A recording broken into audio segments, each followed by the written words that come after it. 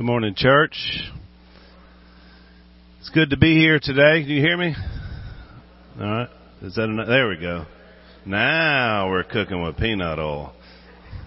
There we go.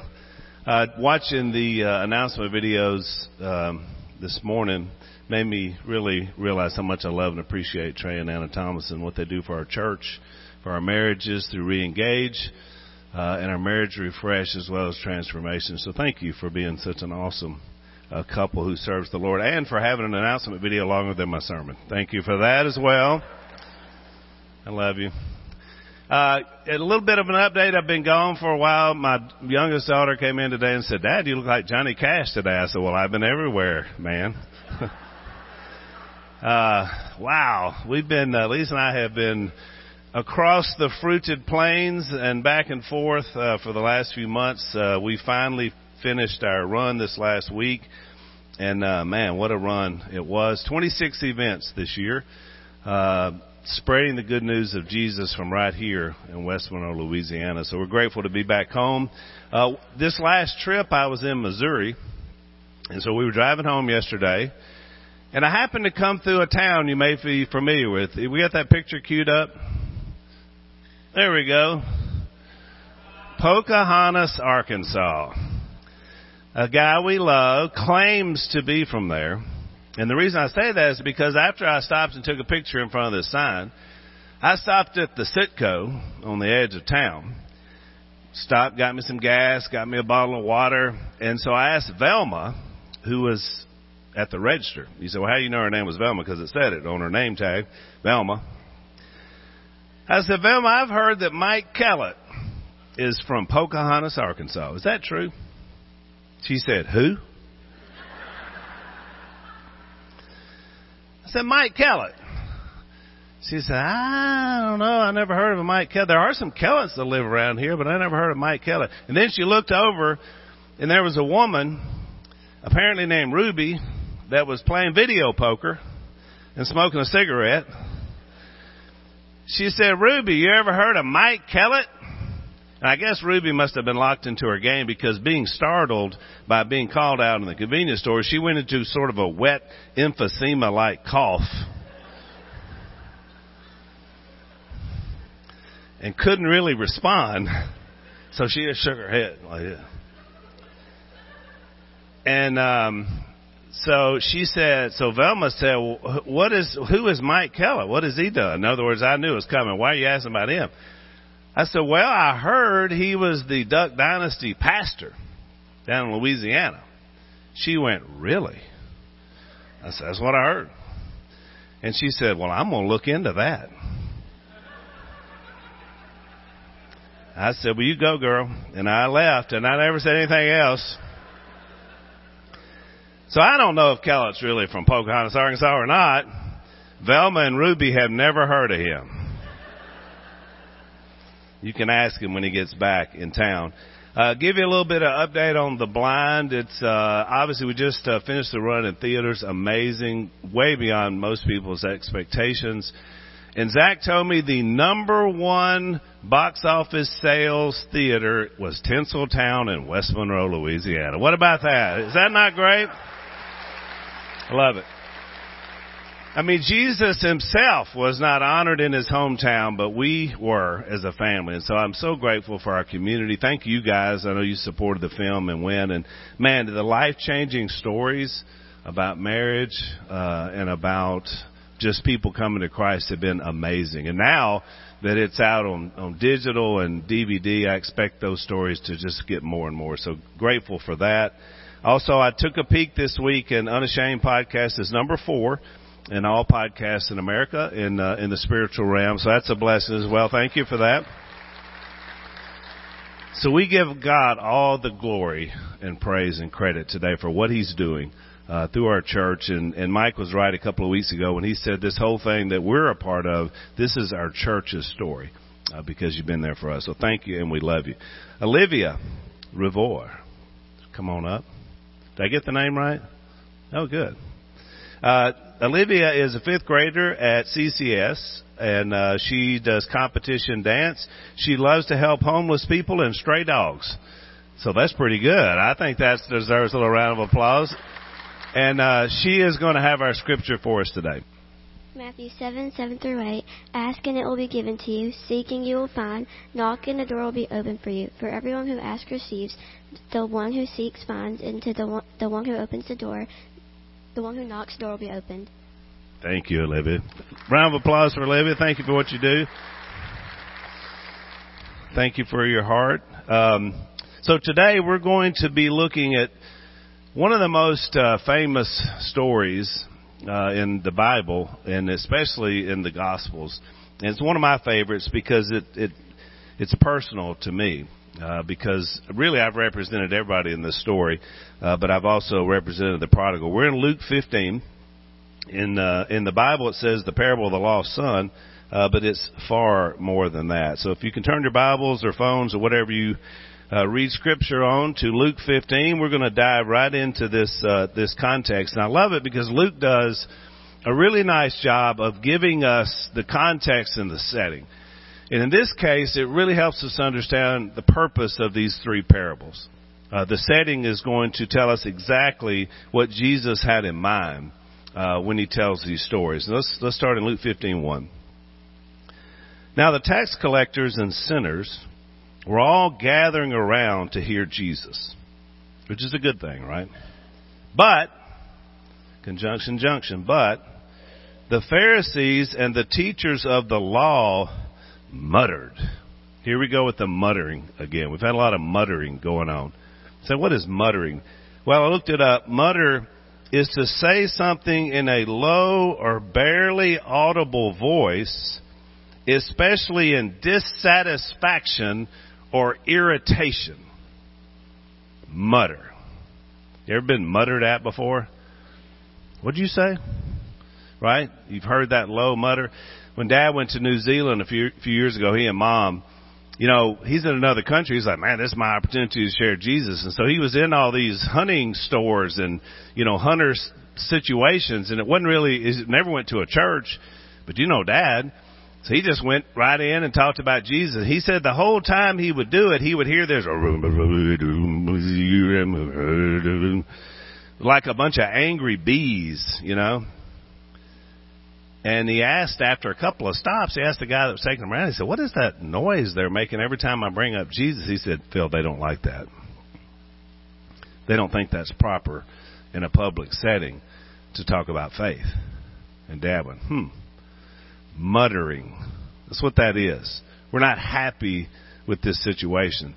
So here Jesus is. Sinners and tax collectors are attracted to what he's saying. He seems to be okay with them being there. And the Pharisees, the religious hierarchy, the leadership of Israel for all things religious and supposedly spiritual, are muttering.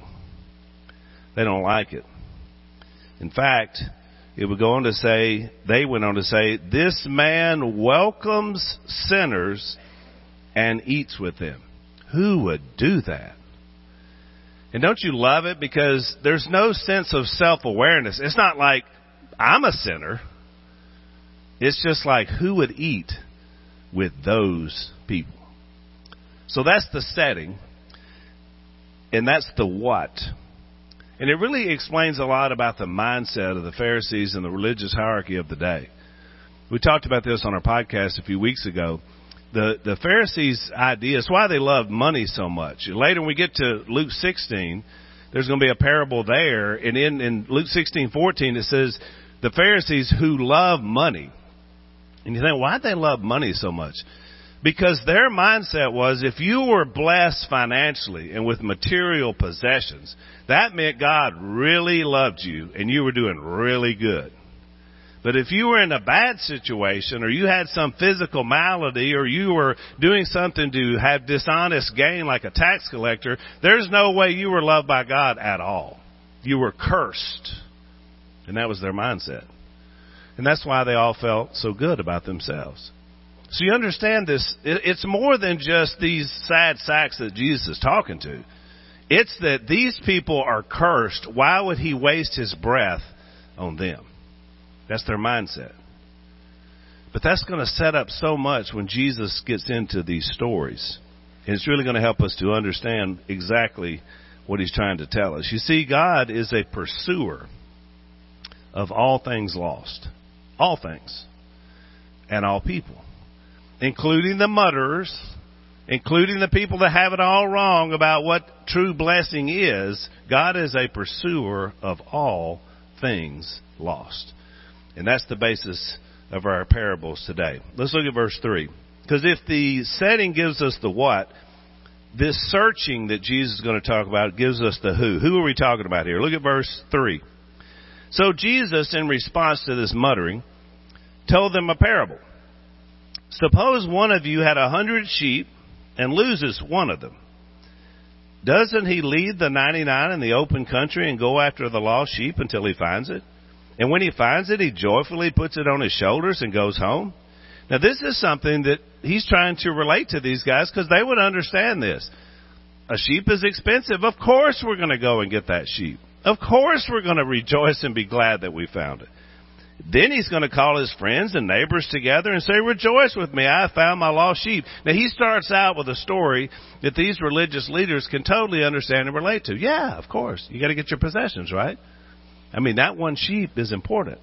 I tell you that in the same way, there will be rejoicing in heaven over one sinner who repents than over 99 righteous persons who do not need to repent. And Jesus used a little hyperbole because he knows we all need to repent. But he's making a point for them. You see, to God, that one sinner, now he's going to throw in sinner. I thought we were talking about sheep. Yeah, we are. Jesus makes a spiritual application to something they understand from a worldly point of view, but when he brought the one sinner in, they're like, whoa, wait a minute. So before they can have time to argue about it or complain about it, he goes right into the next story. Or suppose a woman has 10 silver coins and she loses one. Doesn't she light a lamp, sweep the house, search carefully until she finds it? And when she finds it, she calls her friends and neighbors together and says, rejoice with me, I have found my lost coin. Well, yeah, that makes sense. I want all my coins. In the same way, I tell you, there is rejoicing in the presence of the angels of God over one sinner who repents. Jesus keeps bringing it back to that sinner. And what he's trying to now do is create this picture in their mind where the same thing they were muttering about earlier, he's saying practically you understand about coins and sheep, but you don't understand about people. But I came here to save sinners. And so the who in our story is that which is lost. So far it's been a sheep or a coin. The one that pursues to find the lost, in this case a shepherd and a woman. Those who rejoice, and that's the angels in heaven. This tells you something about the character of God and his intent. Do you realize that the scene that Jeremy described this morning, when people submitted their lives to Christ, brought rejoicing in heaven? There was a loud rejoice way beyond where we're sitting here this morning, according to what Jesus says here in Luke 15. The angels of heaven are that aware that when a sinner repents and comes to Christ, they cheer. What an honor for us that all heaven looks in on the theater of changed lives. That's the point that he's trying to make. But then there's this question out there, and it's just kind of hanging because there's also some people here who are not rejoicing. In fact, they're lamenting and murmuring because people want to change their lives. And so herein lies the point of everything we're talking about today in Luke 15. These parables, this text is in Luke 15 for that group of people primarily. Now, we can all gain something from it. But it's for people who cannot rejoice when people find Christ. You say, well, why would there be any people like that? Oh, they're there. And I love another thing about it. When it comes to God, there are no odds that make you irrelevant to God. In other words, if you're just 1 out of 100, he still wants to seek you and find you. If you're 1 out of 10, he still wants to seek you and find you. There's no odds. If it's 1 out of 1,000,000, he wants you to be saved. There are no odds. We can't just write anybody off. Didn't he say that he wants everyone to come to repentance? Everyone.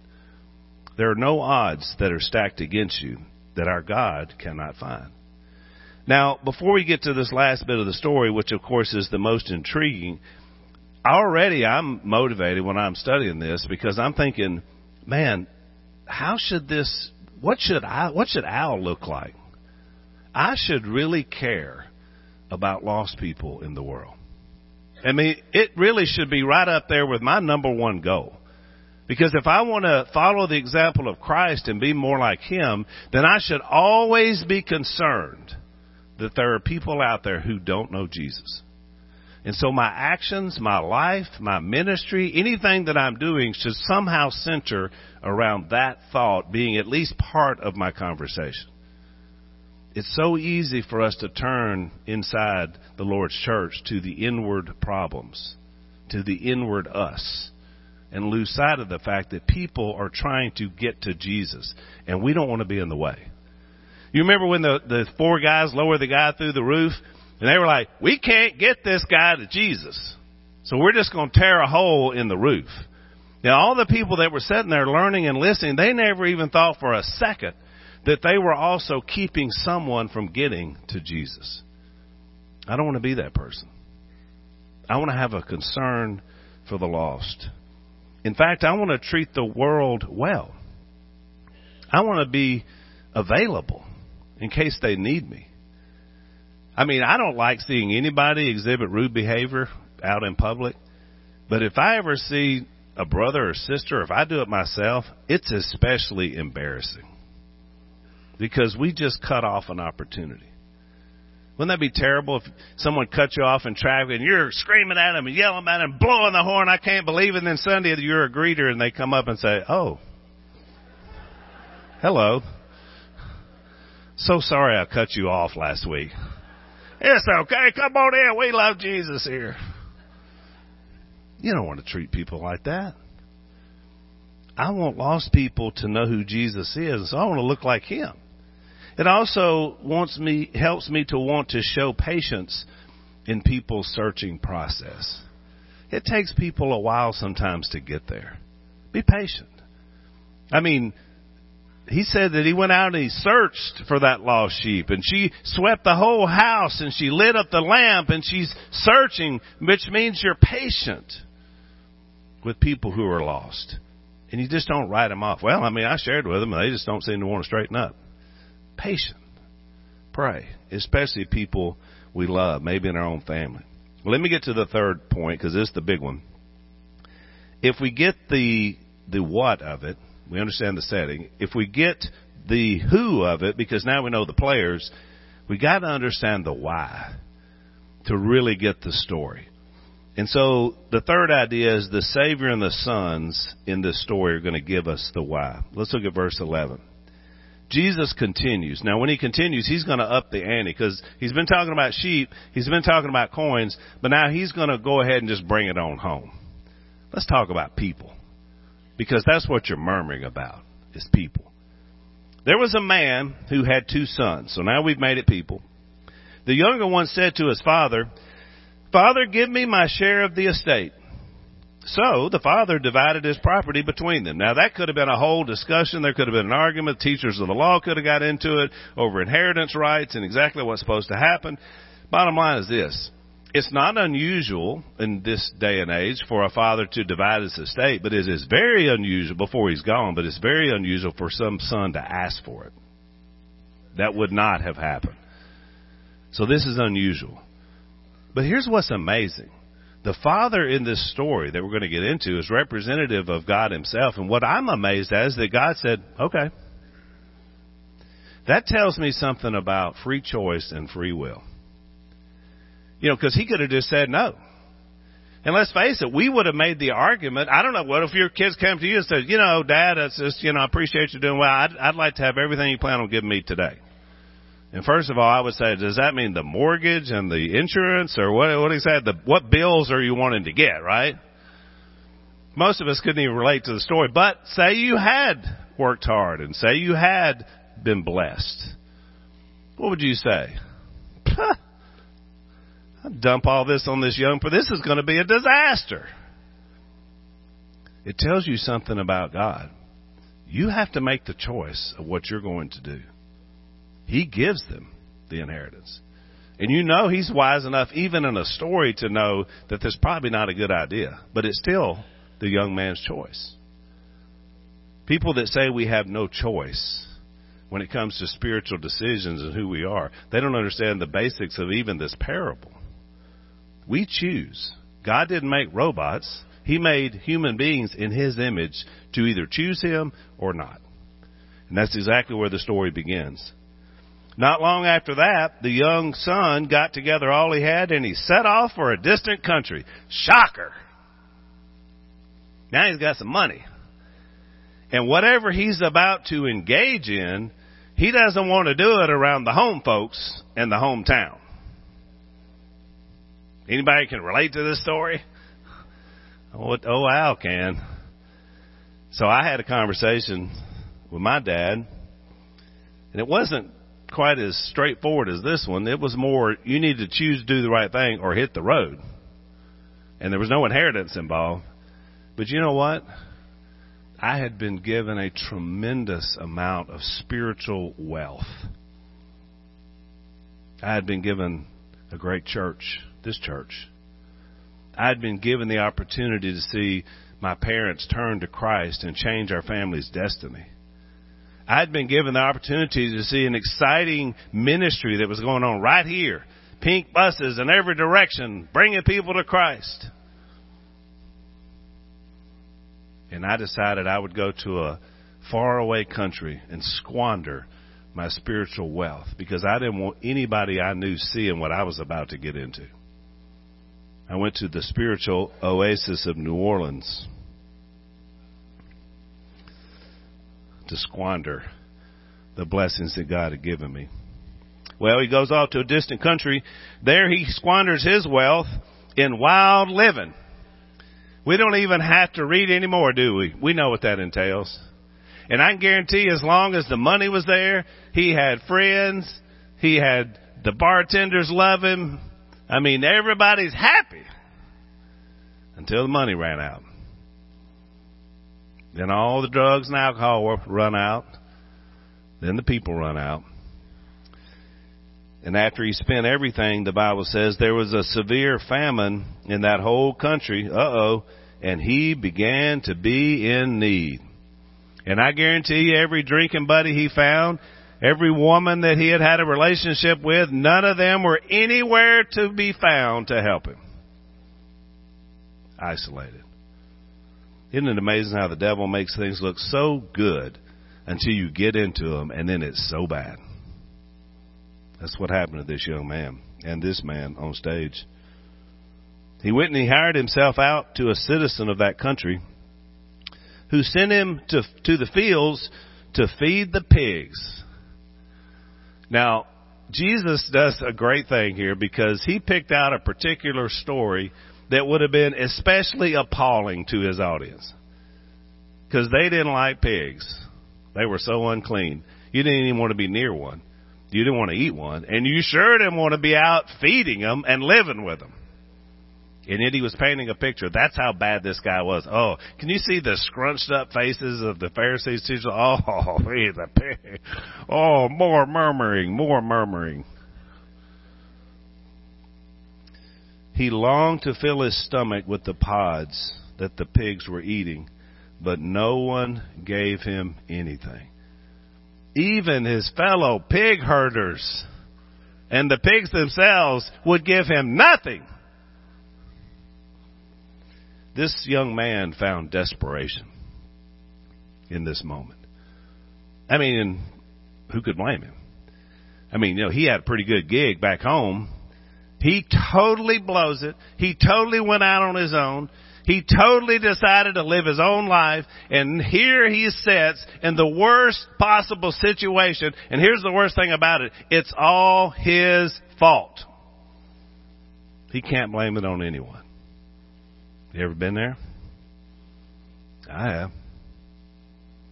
For me, I was sitting on a curb in Kenner, just outside New Orleans, bloodied because I've been beaten to a pulp, thinking, is this it?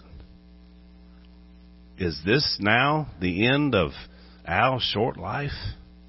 Is it going to end in this way? No one around me, no one to support me, and every bit of it was my own fault. Until a police officer said, what are you doing here? You don't belong here. You need to go home. And I knew what he meant when he told me that. He meant more than just West Monroe, although I got up here fast. He meant home. And man, I was in that place. I was ready to listen. But I had been so bad, and I had done so much. How could I just come back and expect anybody to accept me and to love me and to forgive me for all the things that I had done? Verse 17, when he came to his senses, Kyle Idleman, who's a great preacher, calls this an aha moment. When he came to his senses, he said, how many of my father's hired servants have food to spare? And here I am starving to death. I will set out. I will go back to my father, and I'll say to him, Father, I have sinned against heaven and against you. He's finally owning where he's at.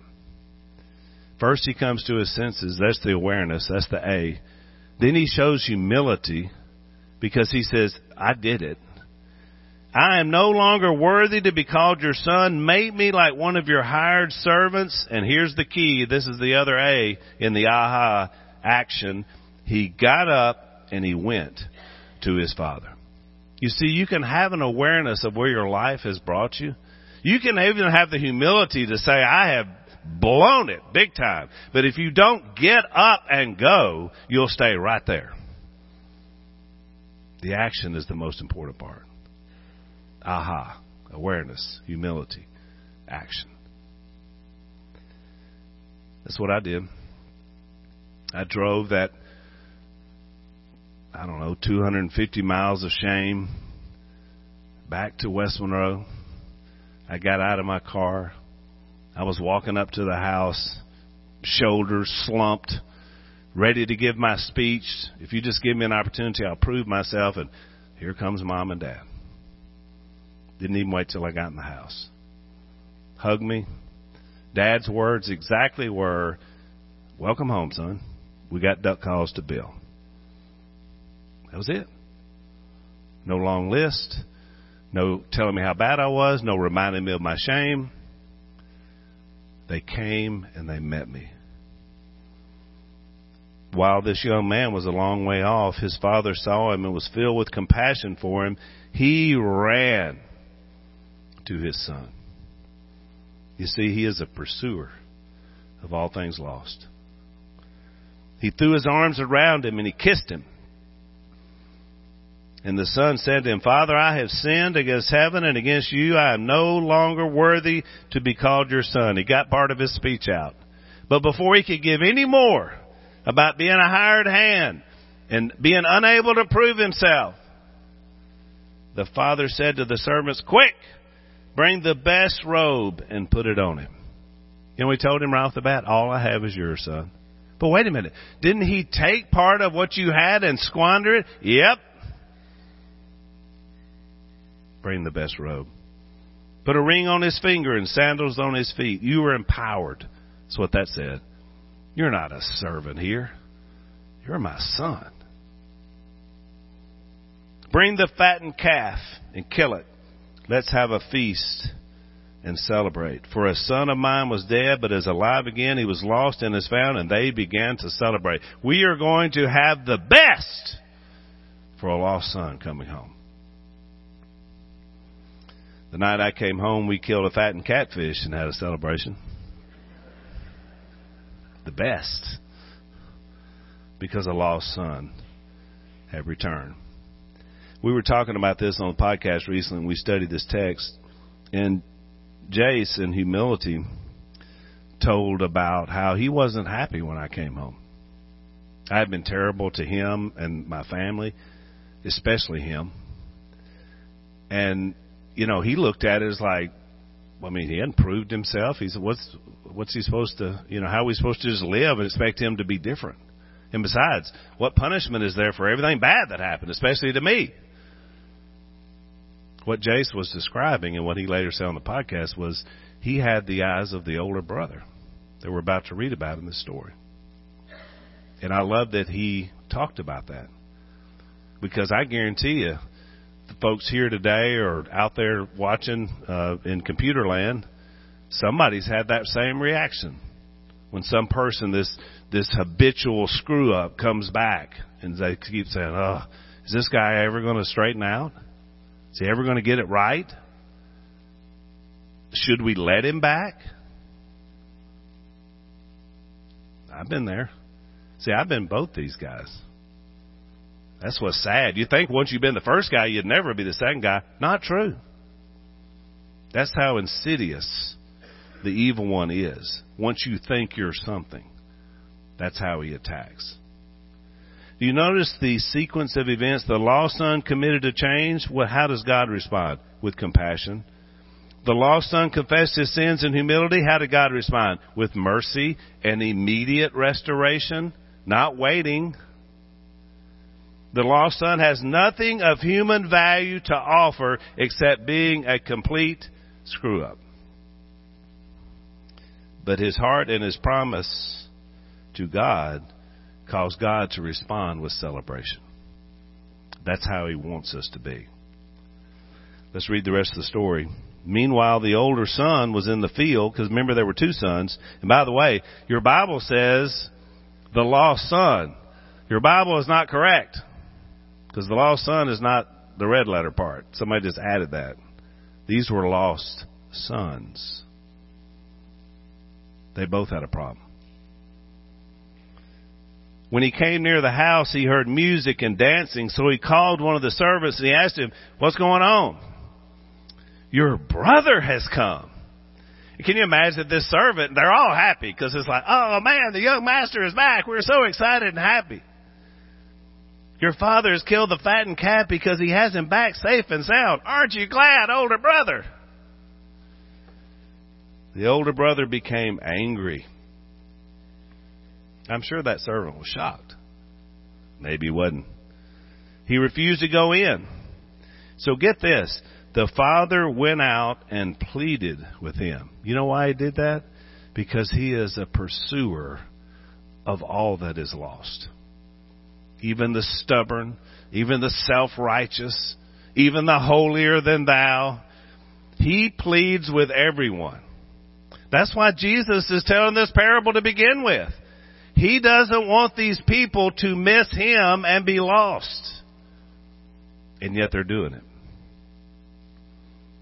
But he answered his father, look, all these years I've been slaving for you and never disobeyed your orders.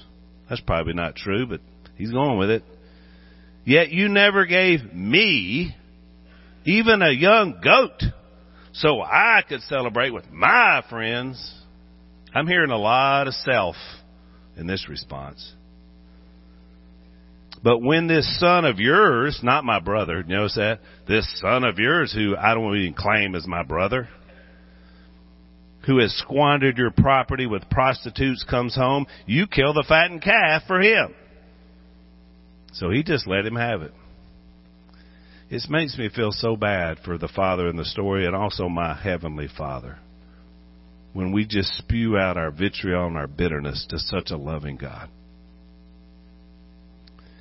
My son, the father said, so patient. You are always with me. Everything I have is yours. He didn't say it, but he could have said, the goats and the calves have always been yours. All you had to do was have your friends over and slaughter one. But you never seemed to want to celebrate. You ever wonder why? He didn't say that. I said that. But we had to celebrate and be glad because this brother of yours was dead and is alive again. He was lost and now he's found. How can you not love it? And here's the thing about this text that's so amazing. There's nothing else there. It's just dot, dot, dot. How is this guy going to respond? Did he change? Did he see his brother and think, you know what? I need to love lost people. My brother did. Jace accepted me. 40 years later, we're doing a podcast together. That same father and same two sons. That's a picture of God in restoration. That's what he does best. Notice the contrast in the response. There's an awareness in the younger son, but no awareness with the older, only anger. He never looks at himself. None of us are perfect, folks. I have no right to say anybody doesn't belong. Ever. The younger person is all about inclusion. He went home to be back into the family. But the older brother is isolation. He wouldn't even go in. I am not going to be happy about this. That was his response.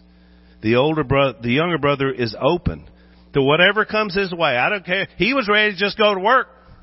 You don't even have to claim I'm a son. I don't expect anything except to be restored to my family. The older brother is bitter because I didn't get mine. The younger brother has a gratitude for mercy in the story. The older brother has a demand for justice. It's not right because I've tried to do the right thing and I can't accept this guy who hasn't done the right thing. He must suffer. And that becomes a prevailing thought for many. So my question is this morning, where are you in the story? I've already told you that I've been all three in the story. I've been the younger brother who squandered such great spiritual wealth, did shameful things that I wouldn't want to make a movie about them unless it could help people. Are you the older brother? Not that concerned, just trying to make my way, do what I need to do, get mine. That was the Pharisee mindset in the story. I've been that person too. When Jep came, he was a prodigal for a while, and he came back. His three brothers and his mom and dad were there, and we were huddled around him on the floor. And you know what he said? What took y'all so long? Man, whew, that got me. When I was driving away, I pulled over. I couldn't even drive and wept. Because I thought, you've been where he was, but you didn't love him enough to have to say something? When he's just trying to figure out how to get out of the pig pen? What took you so long? Man, it's convicting. I've also been the role of the father, which is the way I want to live every single day. I want to run to people.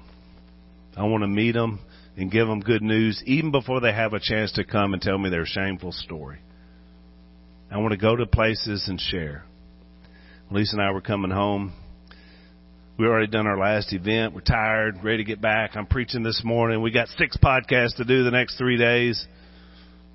This guy from the podcast said, man, I saw you're going to be in our area. I wish you could share with our church what I've been listening to on the podcast. It's changed my life.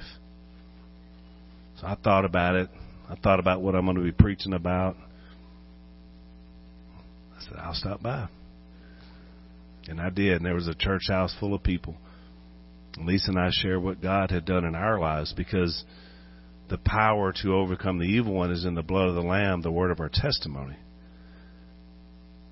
And that we wouldn't love this life, that we would shrink back from any opportunity, even death itself. That's the Father. And look, we're humans. We get tired. We get weary. We're going through tough times. I get it. It's not easy. We get self-pity parties. I understand. But I want to be more like my Lord and Savior every day. I want to care. And that's what this story is about. So, whichever person you are today, we can all be better. Amen? Because we're not God. If you're that person who's been living that life that you've been ashamed of or involved in some sinful situation, don't leave here with that burden. Man, had the aha moment today. Awareness, humility, and most important, action. You let somebody know, I want to change. Some have already done it by committing their lives to Christ today. If you haven't done that, today's the day. If you're that older brother, you got that judgmental way about you, it's a ... in the story, but we want your ... to end today. Love people. Be merciful. Let's have a party and celebrate when people come to Christ. If you have a need at all today, why don't you come while we stand and while we sing?